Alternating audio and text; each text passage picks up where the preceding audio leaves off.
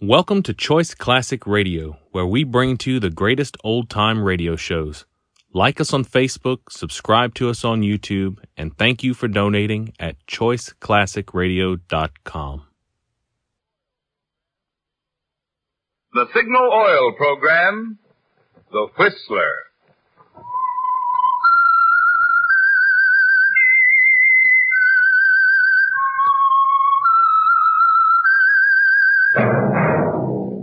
That whistle is your signal for the Signal Oil Program, The Whistler.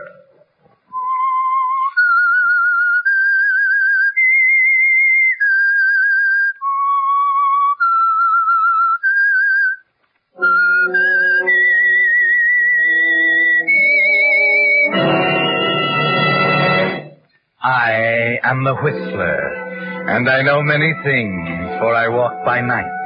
I know many strange tales hidden in the hearts of men and women who have stepped into the shadows. Yes, I know the nameless terrors of which they dare not speak.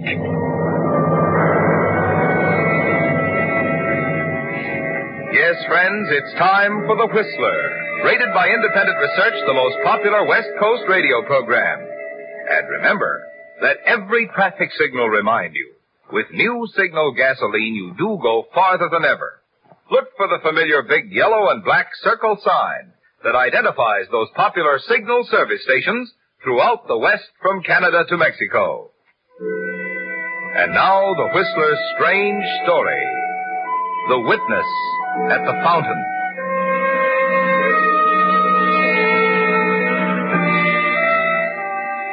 There were two things about Randy Dean that set him apart from the rest of the world. Basic inner things that made him different. The first one was clear enough on first meeting. He was a newspaper columnist, of course, but in a world of happy-go-lucky newspaper men, Randy was careful and methodical, living his life according to plan, scheduling each day down to the minute. No, there was nothing slovenly or happy-go-lucky about Randy. He'd mentally blueprinted his future on the first day he went to work on the Harristown Tribune some years before, and had set to work building his career like a ship. In the course of construction, naturally enough, he came to New York, took a position on the Star Express, and, according to plan, married the publisher's daughter. And now, though he was a syndicated columnist at the top of the ladder, he saw no reason to let down. The methodical planning, the schedule, still went on, from major events at the newspaper right down to the problem of his white shirts. Cynthia!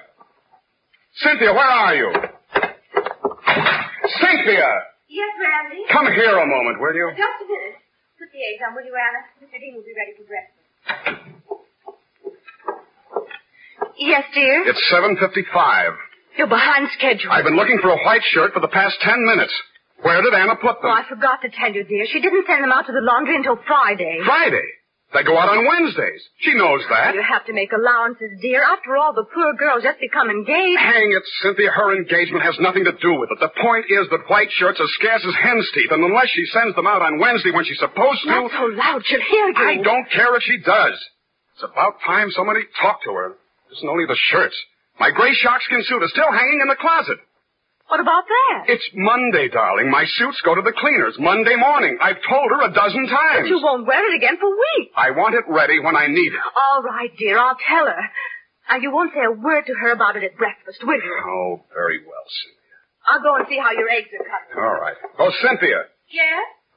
No 2.5-minute eggs this time. 3.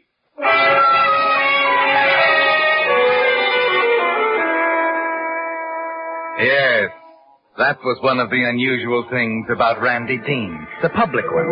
The other, the private one, was even more unusual, for Randy was basically a criminal. The reason, for example, that he was so irritated about his shirts and his sharkskin suit became clear that very afternoon in the American wing of the Metropolitan Museum of Art. He was sitting inconspicuously with a dapper little gray-haired man before a painting by Gilbert Stuart, properly attentive as the guide discussed its merits before a small group of Portrait spectators. of Washington, perhaps his most famous. We find Stewart at his best. The delicacy of line, the careful delineation of character, expression, and so on. Let's pass on now to another example of the artist's work, the portrait of John Jay. Are you coming, gentlemen? No, thank you. We'll sit here a moment longer if you don't mind. All right. Let's get it over with, Broden. How much this time? $2.50, naturally. That's what I thought. Here you are. Thanks. Going to have to raise it, you know. Inflation. Raise it all you want. You'll still get $2.50. A rash statement, Mr. Dean, if I ever heard one. You pay what I ask when I ask it. I have a career, too, you know. Oh, career. A more honorable one than yours, at that. At least it didn't include the murder of my first wife as the most convenient way of marrying a newspaper. And poison at that. The lowest form of murder, Mr. Dean. Quiet, will you? Oh, we're quite alone, Mr. Dean. And I feel like talking. Yes, I had a career in mind, too. You see, I didn't plan to spend the rest of my days as a laboratory technician in a coroner's office. So when the post-mortem was called on the death of the first Mrs. Dean and I discovered poison in her stomach, I said to myself, Broden, here's opportunity knocking on the door like a woodpecker. No use sending the poor man off to the gallows. He'll be grateful to you. Be happy to support you the rest of your life. You're a born optimist, aren't you? I'm thoroughly practical, Mr. Dean. And what with living costs rising and all that, I'm afraid beginning next week it'll be $3.50. Right? I'll have to think it over. Otherwise, I simply write a letter back to Harristown. They'd be only too happy to exhume the body of poor Mrs. That's Dean. enough. All right. Now, where will I meet you next week? I'll call you. Just tell me where Oh, to reach. no. I'll call you, Mr. Dean. Good day.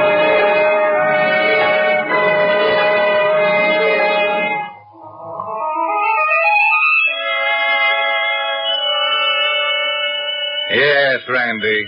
Mr. Broden had a blueprint for his future, too. And for more than 4 years now, you've been meeting him secretly once a week. First it was $100, then $200. Next week, $3.50. And all he has to do is remind you of the first Mrs. Dean to make you, cooperate. Yes. In his way, Mr. Broden is just as meticulous as you are. He realizes, of course, that his career depends upon yours. And he's been very careful to keep your meeting secret, so that nobody has the slightest suspicion that any connection between the two of you exists. That fact suddenly becomes important a few days later. Terry Lund of the Homicide Department is your guest for lunch at the Press Club. And of course he falls back on his favorite subject, crime detection. I'm afraid I don't get it, Terry. What do you mean, murder is a paradox? It's very simple. The more effort you put into it, the more you try to cover up your tracks, the easier it is for us to come up with the answer. Oh, now, wait a minute. No, it's a fact, so help me. I've seen it happen hundreds of times. The Fancy Dan kind of killer is a lead pipe cinch. It's the stupid ones that worry us. Well, what do you mean by that? Well, we start with a corpse, right? Yeah. First, we identify the guy. Mm-hmm. Next, we start looking for motives. Yeah. Connections between the corpse and the people who might have reason to kill him. Right. Now, that's where the stupid criminal gives us a headache. Huh? Oh, sure, you're a newspaper man. You ought to know that. Just look at the dozens of little three-line fillers that you throw in at the bottom of the columns in the back of the paper. Unidentified robbery victim, man found in alley, suspected suicide on beach. Yeah? Why, every one a case where some stupid bohunk just walked up to someone he'd never seen before and slugged him and walked away. So there we are, standing around a corpse all dressed up and no place to go. You get it? I never thought of it in that way. You know, that's interesting, Terry. I might do a column on it. You better let me read it first. No connection, no motive. Tell you what I'll do. I'll give you a ring next time we run into one. Let you in on it firsthand. How about it? Well, thanks, Terry. Thanks. I'd like to get in on one firsthand.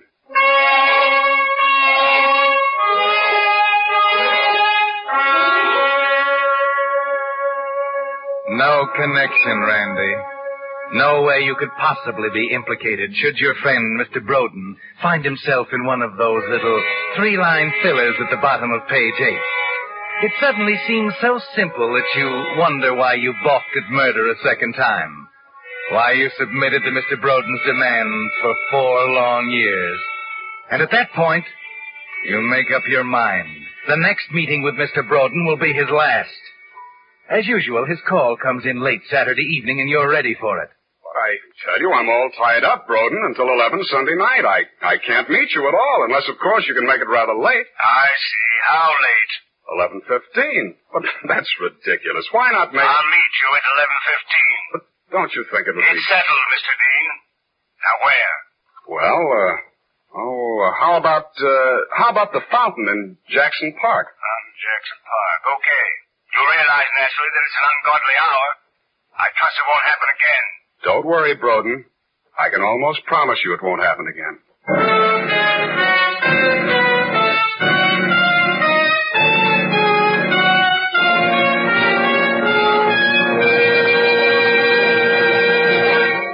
With the prologue of The Witness at the Fountain, the Signal Oil Company brings you another strange tale by The Whistler. But now here's a question for you drivers to try your wits on. What 3 things can your speedometer tell you? 3, that is. Now, let's see, whom shall I ask? Oh, here's Virginia Gregg, one of Hollywood's most charming radio actresses. What would your answer be, Virginia? Well, let's see, Marvin. Your speedometer tells you how fast you're going. That's 1. And your speedometer tells you how far you've gone. That's 2. But that 3rd thing your speedometer tells you... You've got me there. What is it? You mean you didn't know that your speedometer also measures the quality of the gasoline you're using? Tell me more, Marvin. Precisely what I plan to do. After all, isn't it only logical that a gasoline that gets more efficient performance from your motor also gets more miles from each gallon? Yeah. Well, when science put amazingly increased power into today's Signal gasoline, they naturally gave you quicker starting, faster pickup, and quieter, higher anti-knock. And it's because of this improved performance that you now go farther than ever with Signal gasoline. So that's why Signal says, look to your speedometer for the best proof of gasoline quality. Right, for it takes extra quality to go farther, which explains why so many smart drivers are switching to Signal, the famous Go Farther gasoline. And now, back to the Whistler.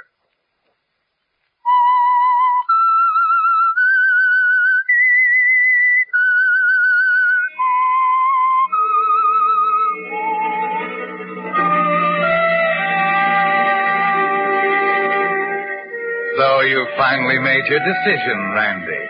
Mr. Broden's appointment with you at the fountain at Jackson Park at 11:15 Sunday night will be his last.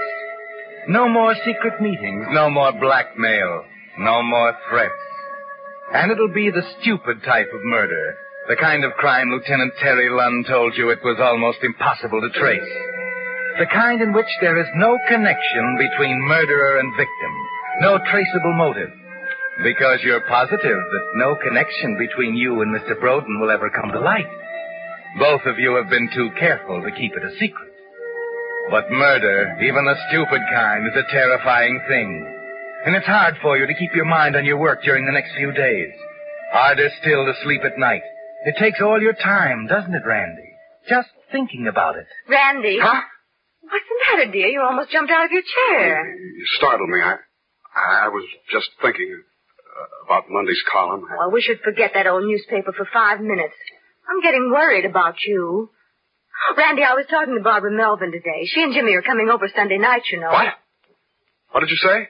The Melvins, dear. You knew they were coming for dinner Sunday night. You didn't tell me anything of the kind. I'm sorry, Randy. I We'll have to make it another night. But, dear, it's all set. I'm sorry, Cynthia. Sunday night is out. I'm simply not up to having company for the rest of the week. I'm tired out, exhausted. Terrible pressure at the office. All right, Randy, dear. You don't have to explain. I understand. I'm glad you do. You don't have to tell me, Randy. Huh? Tell you what? Why you're acting this way. I'll simply tell the Melvins it will have to be another night. That's all.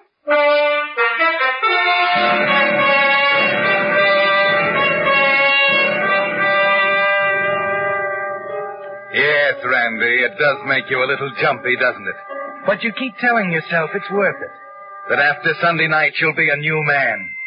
And strangely, when Sunday finally arrives, you discover you're more relaxed, cooler than you expected to be.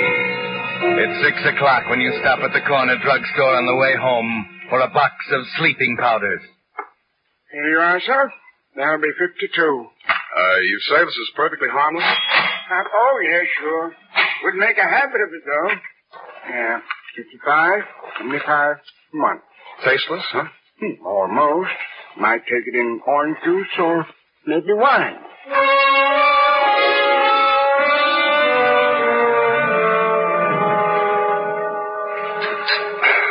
Excellent dinner, dear. That steak was delicious.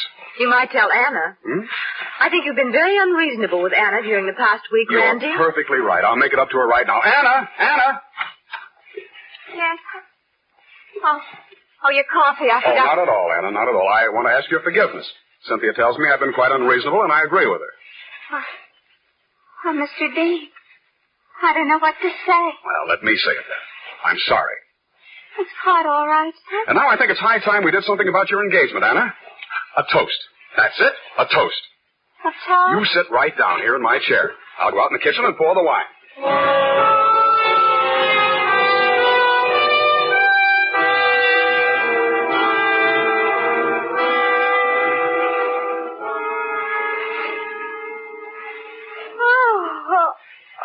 Oh, my goodness, Randy, I don't know what's the matter with me.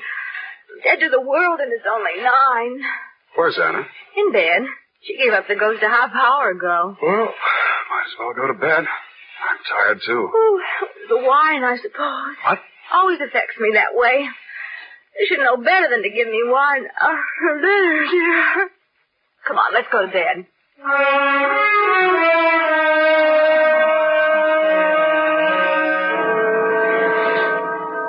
Yes, Randy, it must have been the wine. By 10 o'clock, Cynthia's sound asleep. Both she and Anna would swear you were here all night. But it will never come to that, will it?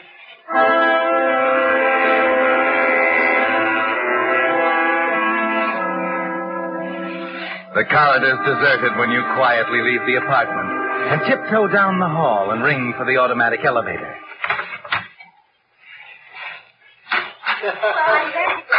Confound it, wouldn't you know? What's keeping that elevator?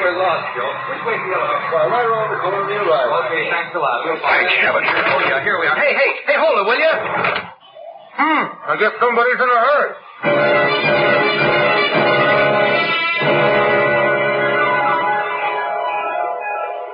You wish you hadn't picked the fountain. It's too exposed. Lawn stretching in every direction from the path around it. The shrubbery and trees at least 50 yards away. But luckily, the light over the fountain is blown out. The darkness will cover you.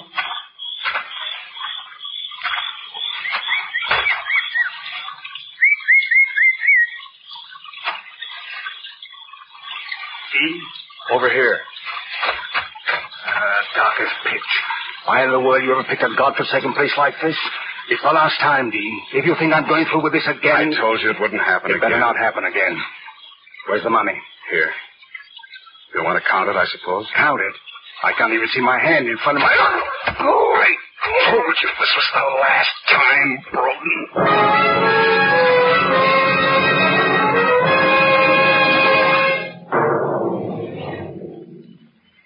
It's all over now, Randy. You let him slump to the ground. Yeah, Broden. The last time. Now, his identification. The contents of his pockets. Suit label, laundry marks. It should only take you a minute. And then... Down this way, Eddie, by the fountain. Yeah. No way to run, Randy. Lawn in all directions. He'd be sure to hear you. And then you see a park bench a few feet away at the edge of the path. It's your only chance.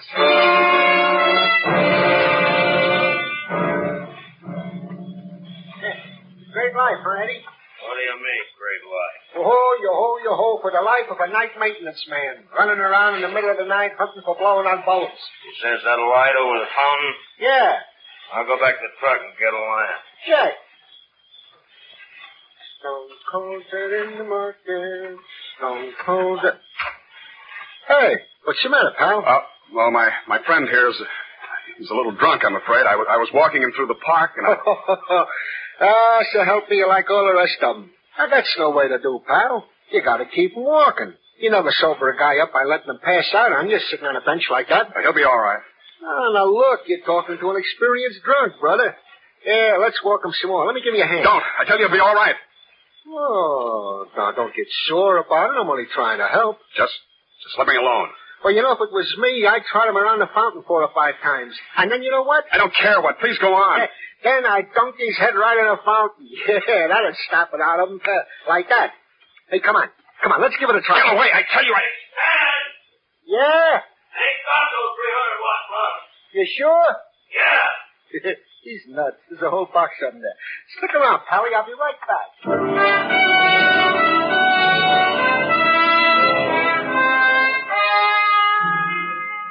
Your knees are so weak you can hardly get up off the bench as the night maintenance man walks back to his truck.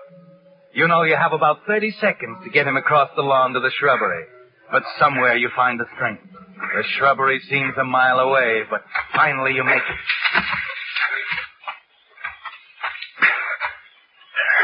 There. Drag him inside.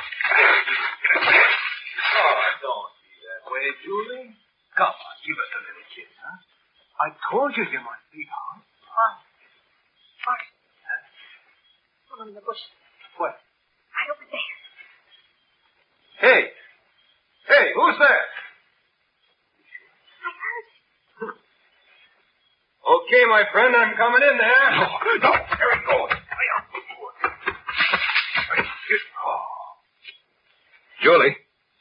Julie, there's a body in here.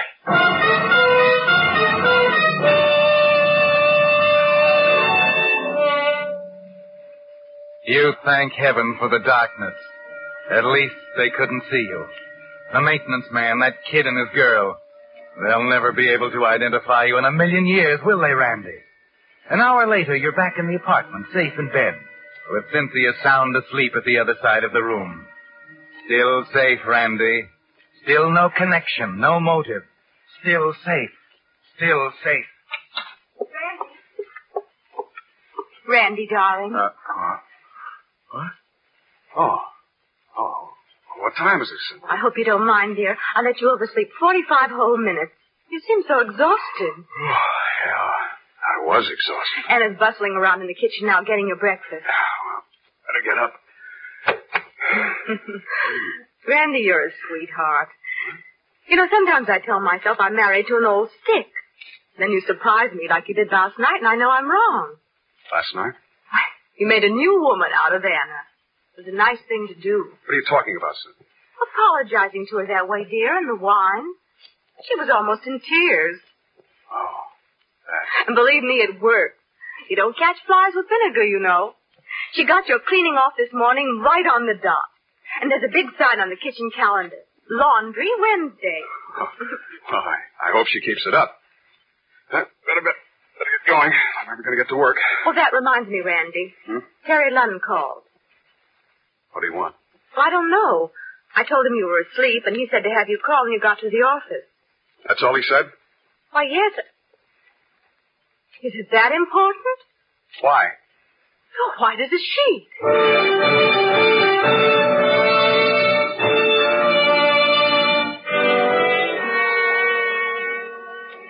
Police headquarters, Sergeant Baker. Lieutenant Lunn, please. Just a minute. Lieutenant Lunn. Terry, this is Randy Dean. Wow, Rip Van Winkle in the flesh. First time I ever caught you in the hay. What happened to that schedule? Well, you better talk to Cynthia. She let me oversleep. What's on your mind? Oh, our friend, the stupid murderer. You said something about wanting to get in on the next one. Oh? Well, we got one. Kind of bum example, but I thought you might be interested. Guy got knocked off at a fountain in Jackson Park last night. Strangled. Oh, is that so? Yeah. You got any leads? Leads? Brother, we got the guy. What do you mean? That's what I mean by bad example. This time the killer was too stupid. Maybe you'd rather wait, Randy. Might be something more interesting turning up. No, Terry. I'll be right over.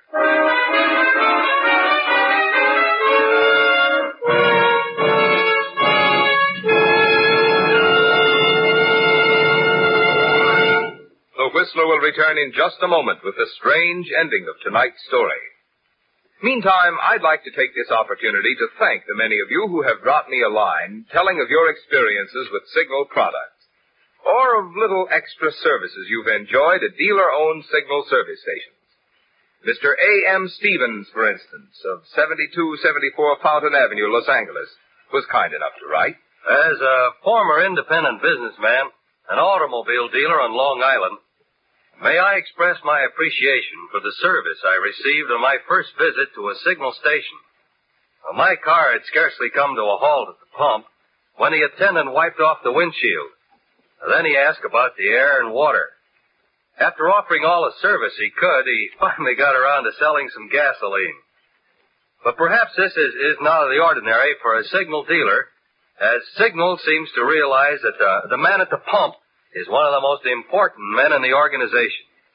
From now on, I'll be with Signal all the way. Thank you, Mr. Stevens. Signal Oil Company is genuinely grateful for such expressions from the motoring public. Letters that make independent Signal dealers want to do an ever better job of caring for your car. And now, back to the Whistler.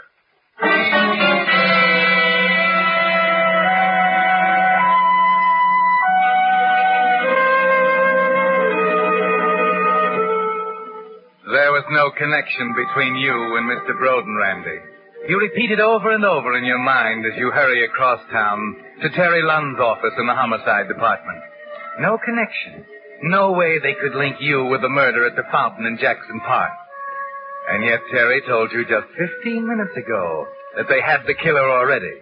Some itinerant, perhaps. Some wayward bum who happened by at the wrong moment. Well, no matter. Mr. Broden is out of the way, and the bum goes to the chair, and that's that. 10 minutes later, you lean back in a chair and try and appear unconcerned as Terry goes over the story you knew pretty well already. The maintenance man sees the two of them sitting there on the bench. The killer pretends the dead man is drunk, you see? Oh, yes. We just went over the records at the cleaning plant, Chief, and found out the cleaner the suit came from. Oh, good. Where? The Elite Cleaners on 86th Street. Shall I call him and get the guy's name? No, we better go out there. Get a couple of men. We'll be down in a second. Mr. Dean will go out with us. Right. So the guy bluffs it out, and then when the maintenance man goes back to his truck, this guy tosses the body into some bushes and runs, leaving the world's best witness behind him at the fountain. That's what I mean by too stupid, you see? Witness?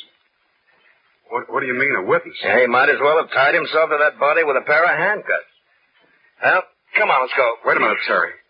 Tell me what... He was all through the minute he left his suit at the cleaners this morning. What do you mean, witness? The bench, Randy, the park bench. With a nice coat of wet green paint.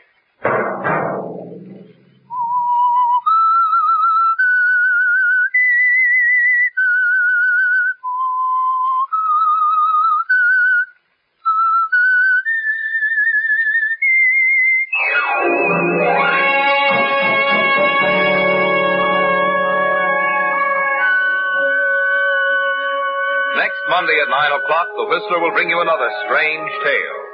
The Whistler is broadcast for your entertainment by the marketers of Signal, gasoline, and motor oil and fine quality automotive accessories, and by your neighborhood Signal dealer. Featured in tonight's program were Howard Duff and Margaret Brayton.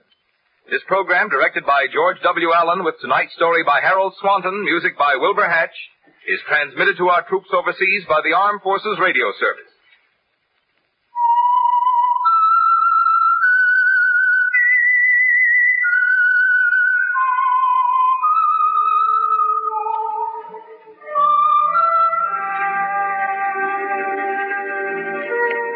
Whistle is your signal for the Signal Oil program, The Whistler. This is Marvin Miller speaking, reminding you to look for those familiar yellow and black circle signs that identify those popular Signal Oil stations throughout the West from Canada to Mexico. This is CBS, the Columbia Broadcasting System.